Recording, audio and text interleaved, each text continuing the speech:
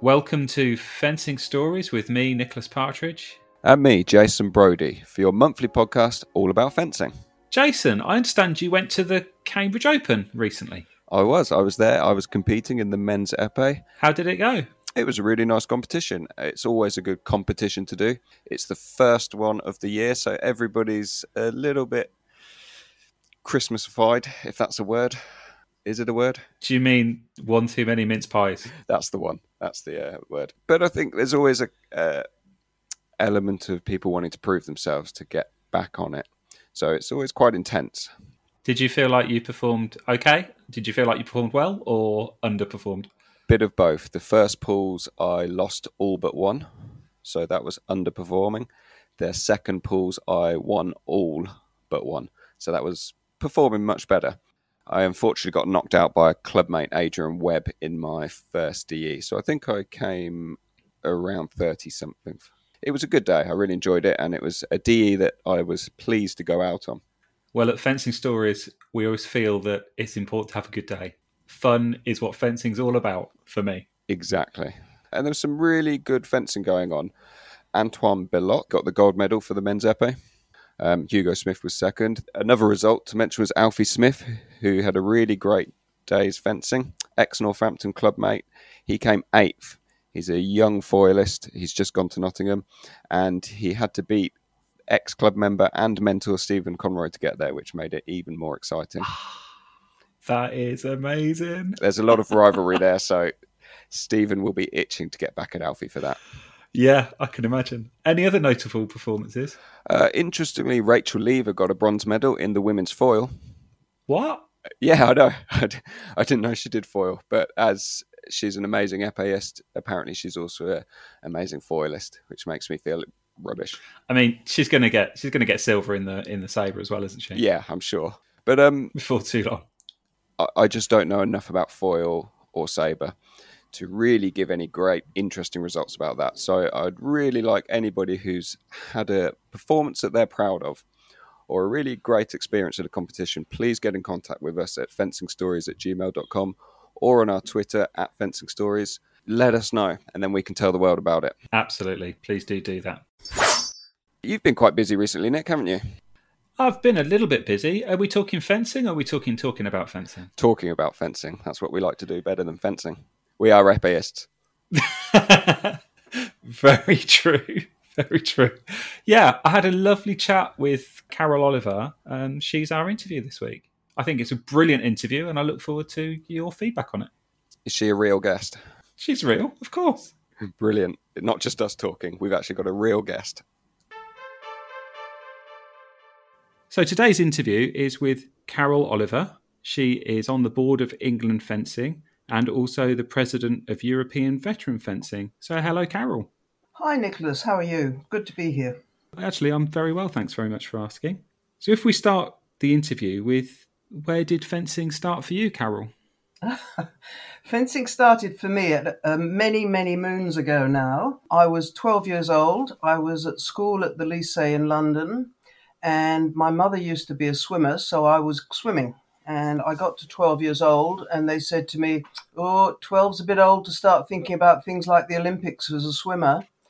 And so I said what other sports were available to me that on Saturday mornings, which is when we were swimming. And they said fencing, and off I went, and I've been hooked ever since. So were you desperate to be an Olympian? Yes, it was always one of the things that I wanted, that, you know, you set your sights at the pinnacle and see how far up the ladder you can work your way. How are you now involved in fencing? I wear an awful lot of hats, and by choice, I love it, and I'm involved probably more with the administration of fencing now than anything else. I've been recently on the FIE Veterans Council. I am president of European Veterans Fencing, which I love. I was on the board of British Fencing. I stood down because I'd done my 2 4-year terms. And I'm now on the board of England Fencing as deputy president. And so we're just looking at what we can do. So I have an interesting situation where I'm involved with the veterans, which is 40 plus. And now I'm looking at doing stuff, and what England Fencing is particularly interested in is the grassroots and under 14s. Well, grassroots is definitely what we're all about. And so I'm sort of working both ends of the age scale, which is quite an interesting combination. Can I ask you about your earlier fencing career and what choices you made, especially with regard to the weapon choices that you made? Well, when I started, back when God was a child, only women could only fence foil. And so I was only ever taught foil up until probably quite late in my career in terms of a senior fencer. Foil was still the only option, and it wasn't until the 80s really that épée became a choice for women, and after that sabre. So I only fenced foil because that's all I could do. But the minute that épée became available, I was onto it. And one of the things that I particularly liked about épée was it is a very different thought process. You have a different approach to it. It suited my mindset more than foil did. And since then, I've also dabbled a little bit at sabre, which to me, and with apologies to all serious sabreurs, is a plaything for me. It's a release because it's one of those weapons that I feel is like completely outrageous. I have every admiration for sabreurs, but I don't treat it very seriously, I'm afraid. I feel that that's similar to me. Obviously, épée's always been available to me, but I've made choices along the way that has kind of drawn me.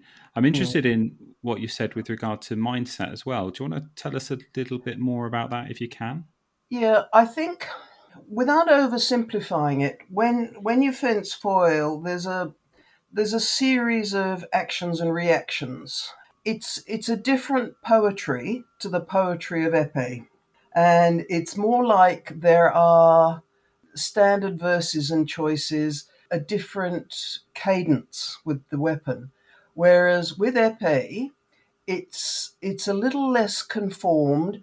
It's more, I suppose, trying to think things through as they happen, because you don't quite know what your opponent is going to do. It's not the same predictable reaction to things. You can provoke a foil opponent into certain moves and you think, well, I can make them do that, or I can create this opportunity.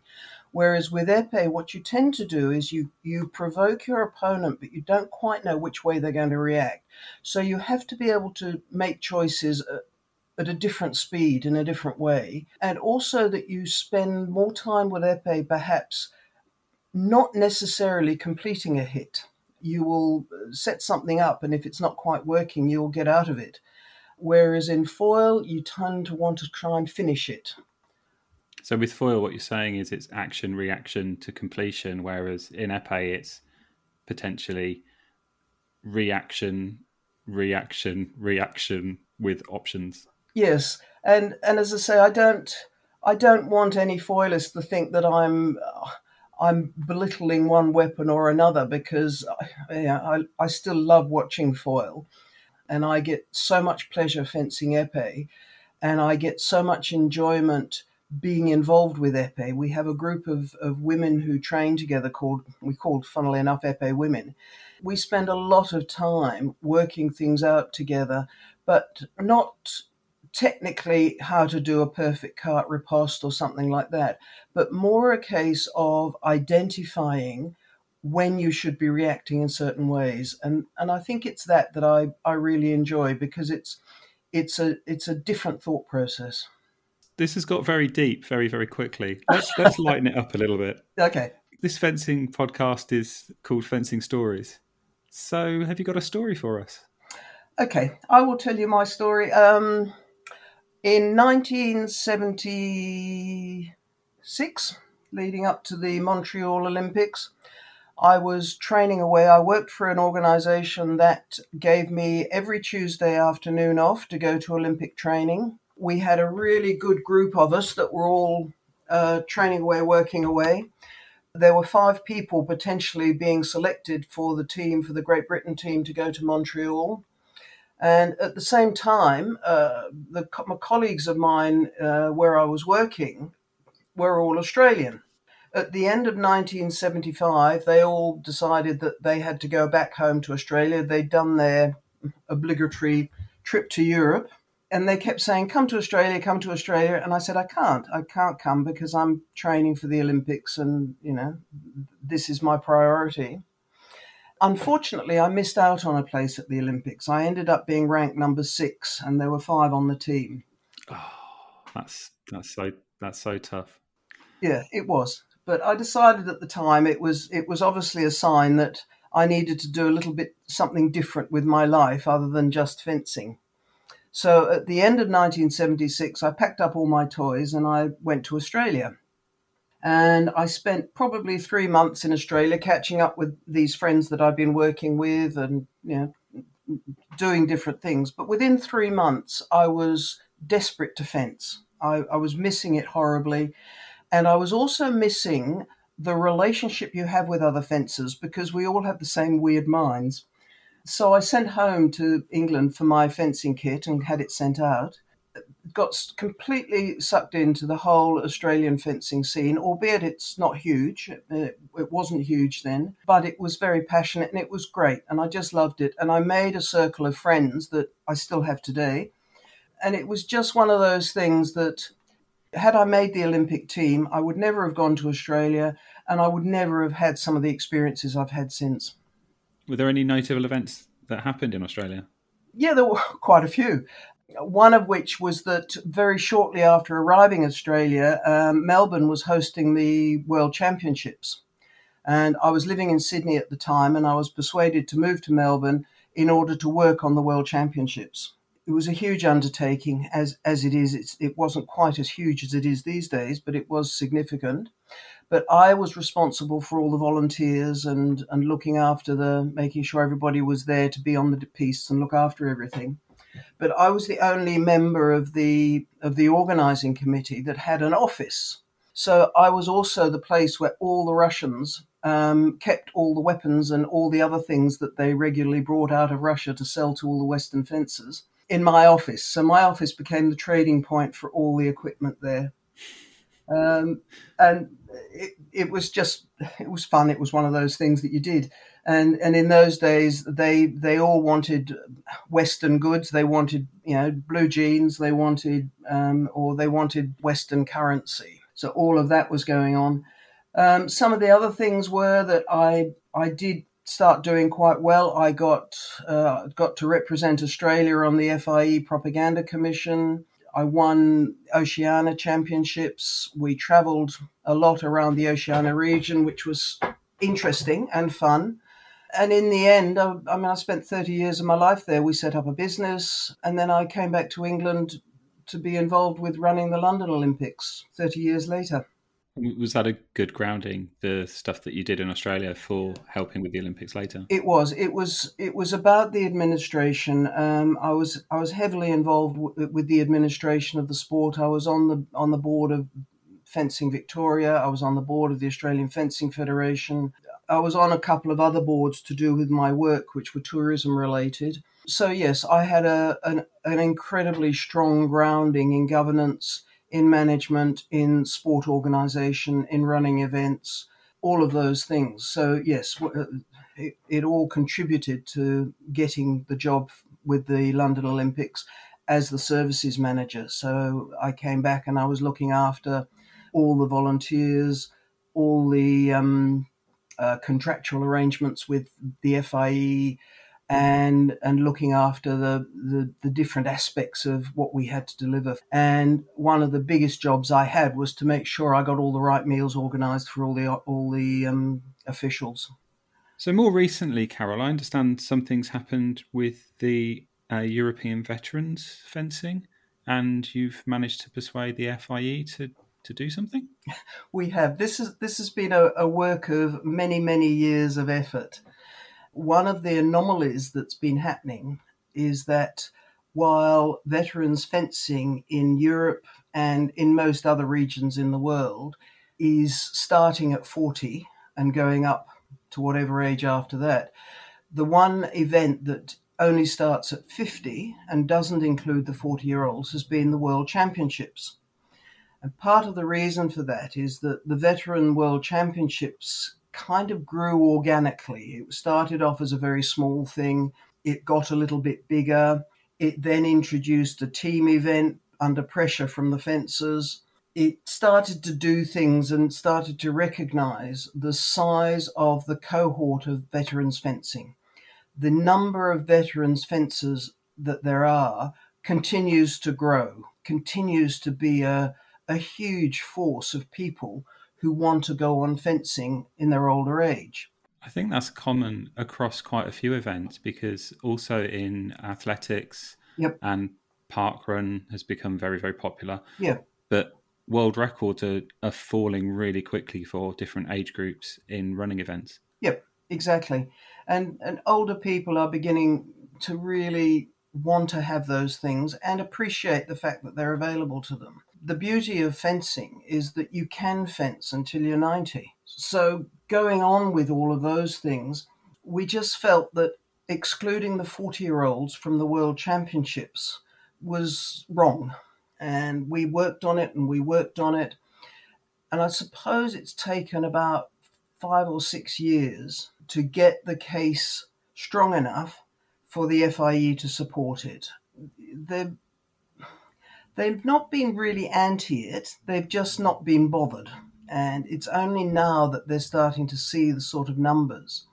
But the most significant part of it is that the lot of fencers who are senior fencers now, who have recently been at Olympics, are in their mid to late 30s. And they were facing a hiatus where they potentially were too old to be senior fencers or starting to be pushed out by the younger fencers in senior teams, but they didn't have a pathway where they could move on to another category and another age group. So we were very, very keen to have the 40-year-olds included. We took as an example what we have done in Europe. And in Europe, we have 40-plus fencing and veterans competitions, and it's organised into the age groups of 40s, 50s, 60s, and 70-plus. But we also have a team event which is based on the fact that there are veterans and grand veterans. And the veterans are 40s and 50s, and the grand veterans are 60s and 70s. And the idea being that you have teams at both those age groups, they perform as proper teams. And the current format of the team events for the World Championships was a little bit different and a little bit obscure in some ways, and it didn't follow the way that teams work in every other part of our sport. So those two things were really, really important to us, and we finally got a proposal through the Congress just before I left the Veterans Council, but I still claim credit for it because I wrote it. I was delighted that they voted in favour for it at the most recent Congress, and it will be implemented by 2025. So I'm sure nobody would have a problem with you claiming credit. That it's the most important thing is that it's opened a door for fencers that were previously closed, and I'm so pleased for them. But I would love it to be implemented sooner, but it can't.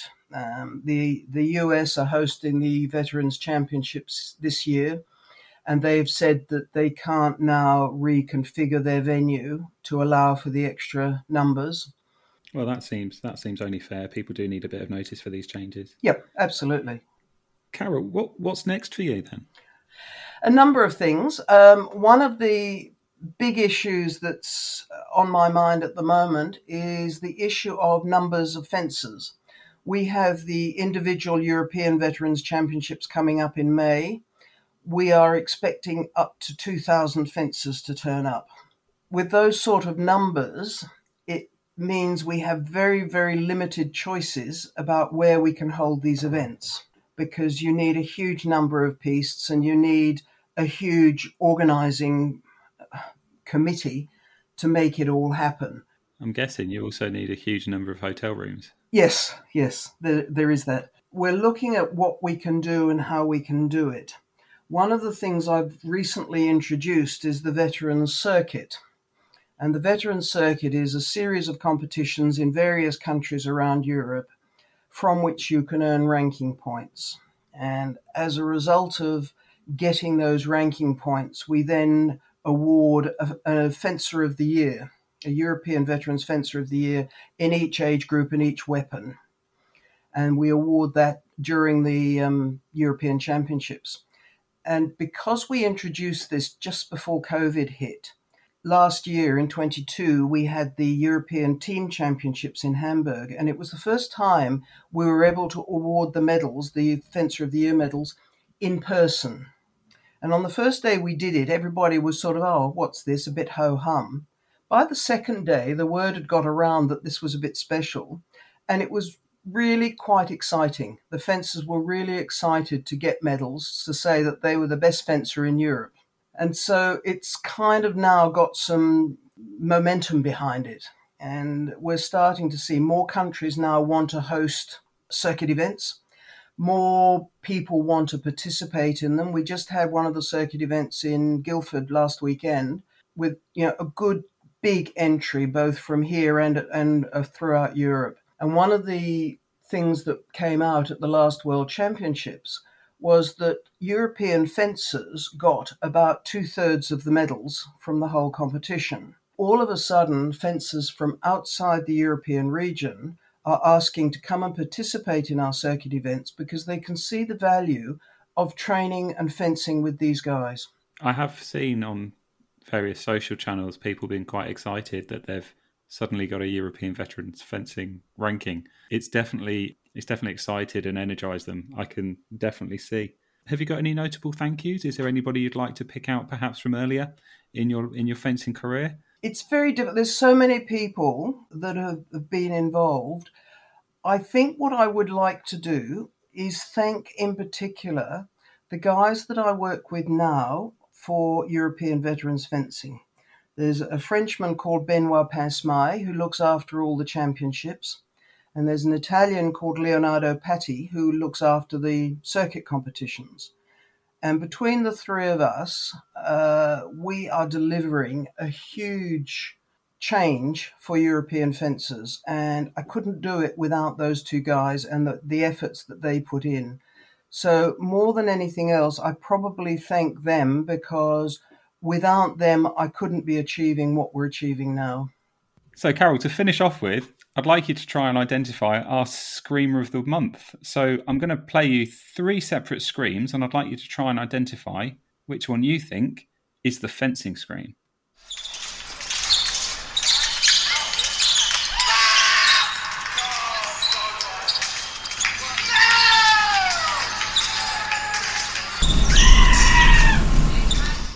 So which one did you think it was, Caryl? Okay. I believe that it was probably the middle one. Well done. Hey! Well done. I've obviously spent far too much time around fencing halls. Well, thank you very much, Caryl. It's been lovely to speak to you. It's been lovely to learn about you, and it's been lovely to hear your story. Thank you. It's a pleasure. So, Jason, you haven't heard Screamer of the Month yet, but it's your turn. So, do you think it was Scream 1, 2, or Scream 3?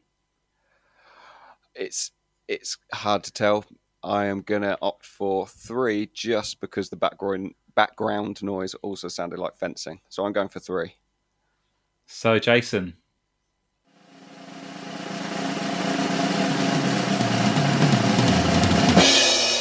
You're wrong. Oh. Would you like to know what it was? Which one? It was number 2. Caryl got it correct. And the one you chose was a goat.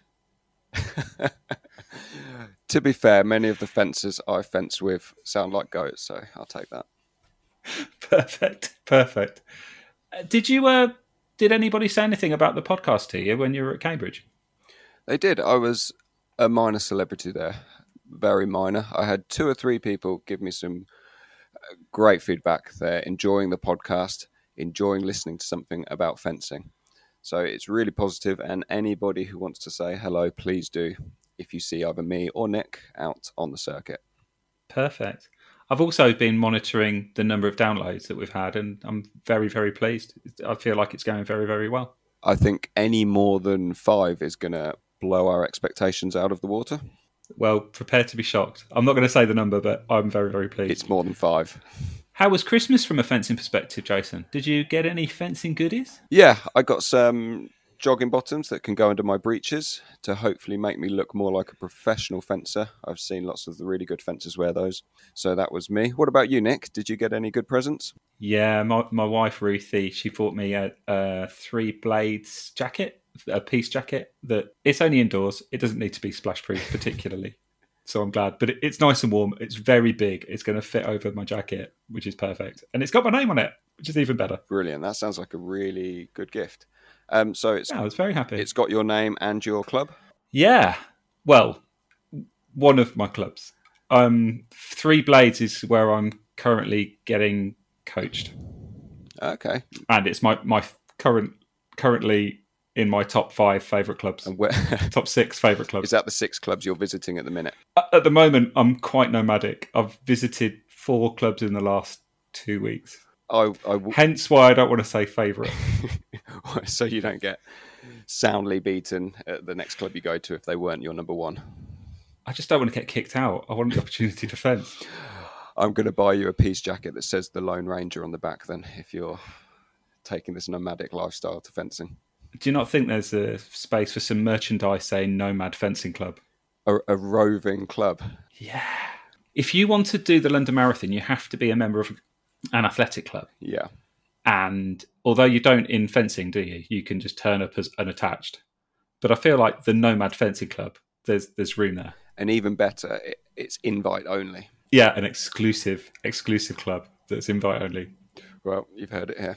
Nick, what have you got coming up in the future? There's some interesting competitions coming up. Where are you off to next? This weekend, I am very pleased to say that I'm attending the Professor Duffy Memorial Epée Team Competition with Oliver Massey, who you heard about last month on the podcast. And also in my team, I have the eminent Michael Ramsden, the elderly tornado that he is in my team. Very much looking forward to it.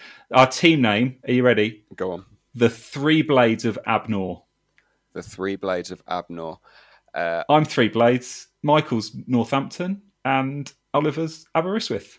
Brilliant. I was about to start asking which fantasy series I was ignorant of there, but this sounds much better.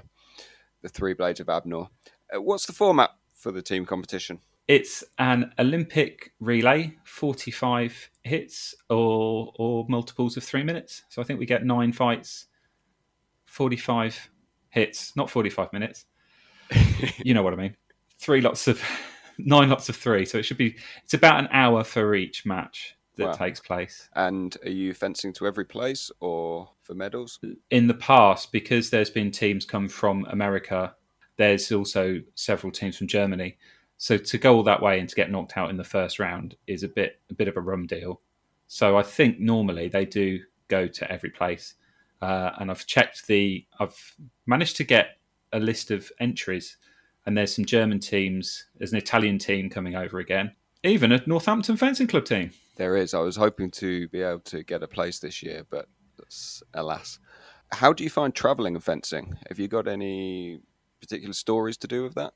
When we did the Duffy before, I know that Paul Wilmot lost his kit on a flight on the way back. Luckily, it's never happened to me. We've travelled Eurostar to Germany. That was tricky, but everything got sorted out eventually. And just flights in the past. Fencing kit technically is not a sport. Fencing's not a sport as far as the airlines are concerned because it's not major enough. So when they ask me, is it sporting equipment, I might not always. I'm just really looking forward to it, Jason. Really, I'm always excited by this competition. It's always friendly. The ambience is great. The people that you meet, and then after fencing, it's been known for us to go out for a few beers together, catch up with my German friends and my Irish friends. It's wonderful. That's part of what fencing's about, isn't it? It's the social side, catching up with people that you haven't seen for a while, making friends on the piste. Absolutely. This is what Fencing Stories is all about. I've got a massive smile on my face. Well, let's hope someone else does too. Listening. Jason, tell me about events that are coming up in the calendar in the next couple of weeks or so. So it's quite a busy start to the year. We've got quite a few competitions coming up at Leon Pool. They're running their various opens for epee, foil and sabre. The men's épée is actually this coming weekend. Then there's the elites happening in Malton on the 4th of February. Actually, before that, we have the London Region Winter Competition at Ealing, which is a really nice, friendly competition for somebody looking for a smaller competition. It's non-ranked for novices and intermediate, so that's on the 29th of January. An interesting competition coming up that I'm looking forward to is the Leon Paul Mixed Pairs, which is a new competition happening on the 18th of February for one male and one female épéiste. So I'm hoping to get into that with my wife, and maybe she can bring me up to, we can get a good result. She's been doing well, hasn't she, recently? She's a top 50 fencer. I mean, you can't argue with that. Well, that's tricky. Very tricky to argue. Especially when I'm not a top 50 fencer. So. Other competitions coming up is the Mercia Open, another new competition, which is on the 19th of February, the Sunday. So the Mercia Open, is that outside top 100? For the men's categories, it's outside the top 100, but for the women's categories, it's outside the top 50. It's 3 weapons.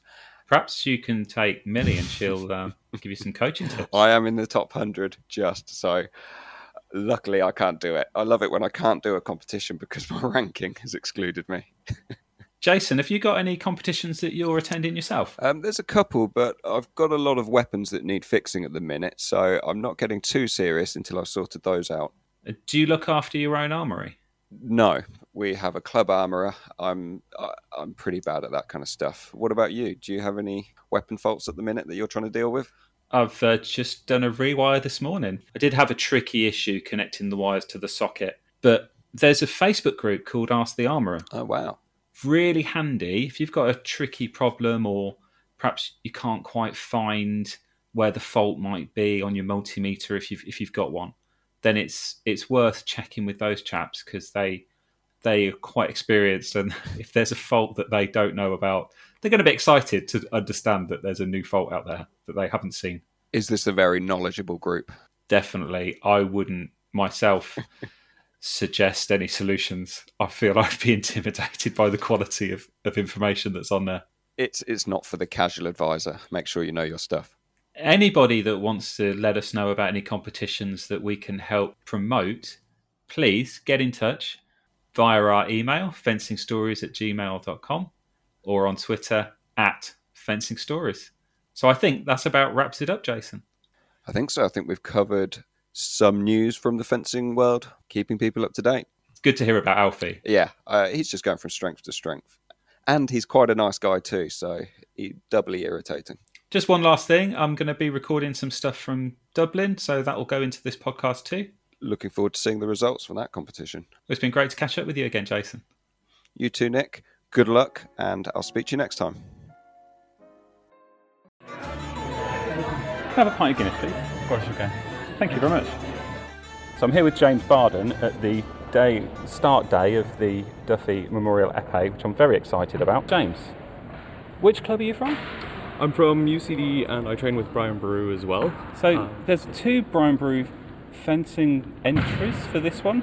Tell me about Brian Baru. So Brian Baru train with the Pentathletes. They were formed, I think, around 2013 to bring more fencers into training with the Pentathlon Ireland crew, so that we could improve the standard of fencing and pentathlon fencing in Ireland. Particularly épée. Yeah, exactly. They're an épée-only club, and we've had 2 official coaches over those years. The first was Radu Andras from Romania, and now we've got Daniel Burke from America. And we train Monday, Wednesday and Saturday, all with the pentathletes and with the individual fencers themselves. And then I understand Brian Baru is also a bit of a historical character. Was he a fencer? I mean, he's a fencer as much as any swordsman is a fencer, but he was not a foil or FA fencer. He was one of the... He was a sabre. No, not quite. I mean, closer. He was a High King of Ireland, so he fought with, I'd imagine, broadswords, but I'm not entirely sure of the type of sword that he would have used. Maybe even more like a Viking sword, but I'm not the one to really ask for it. Well, James, thanks very much. Thanks for speaking to us. Thank you for having me. I'm here with Paul Wilmot.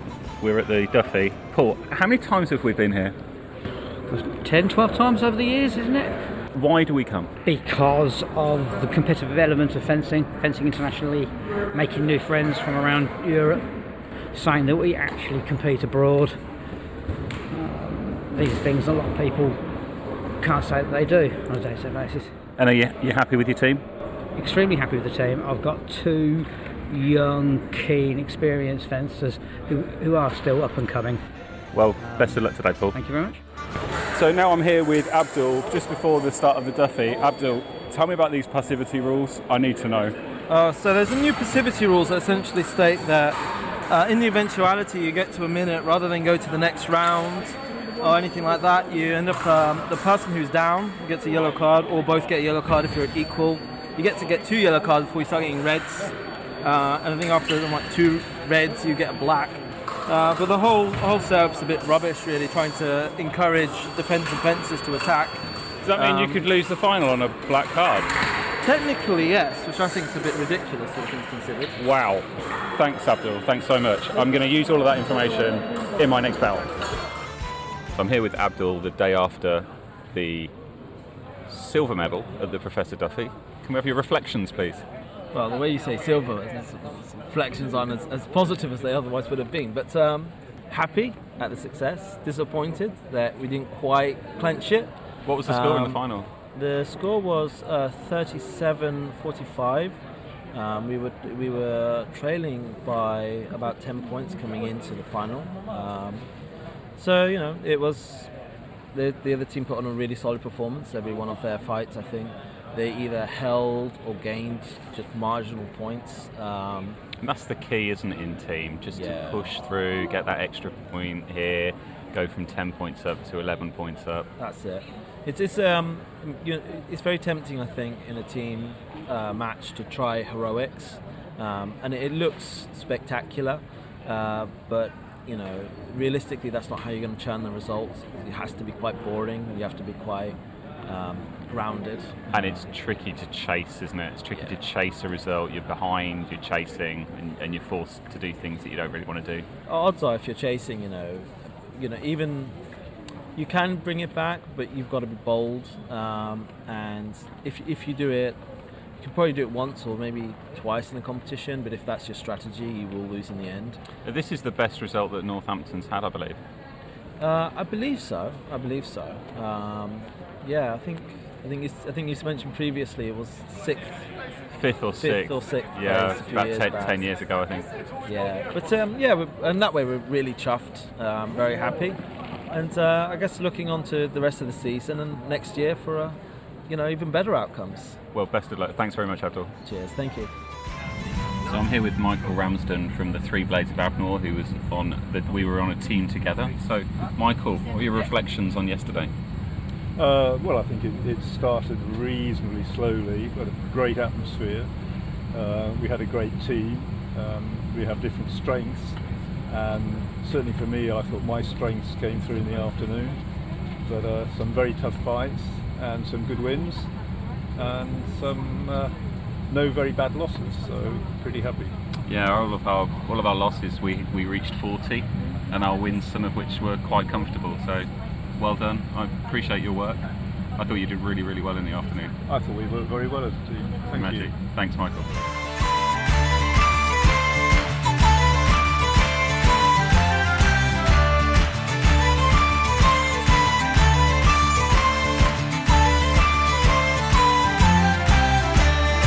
Goodbye from Fencing Story.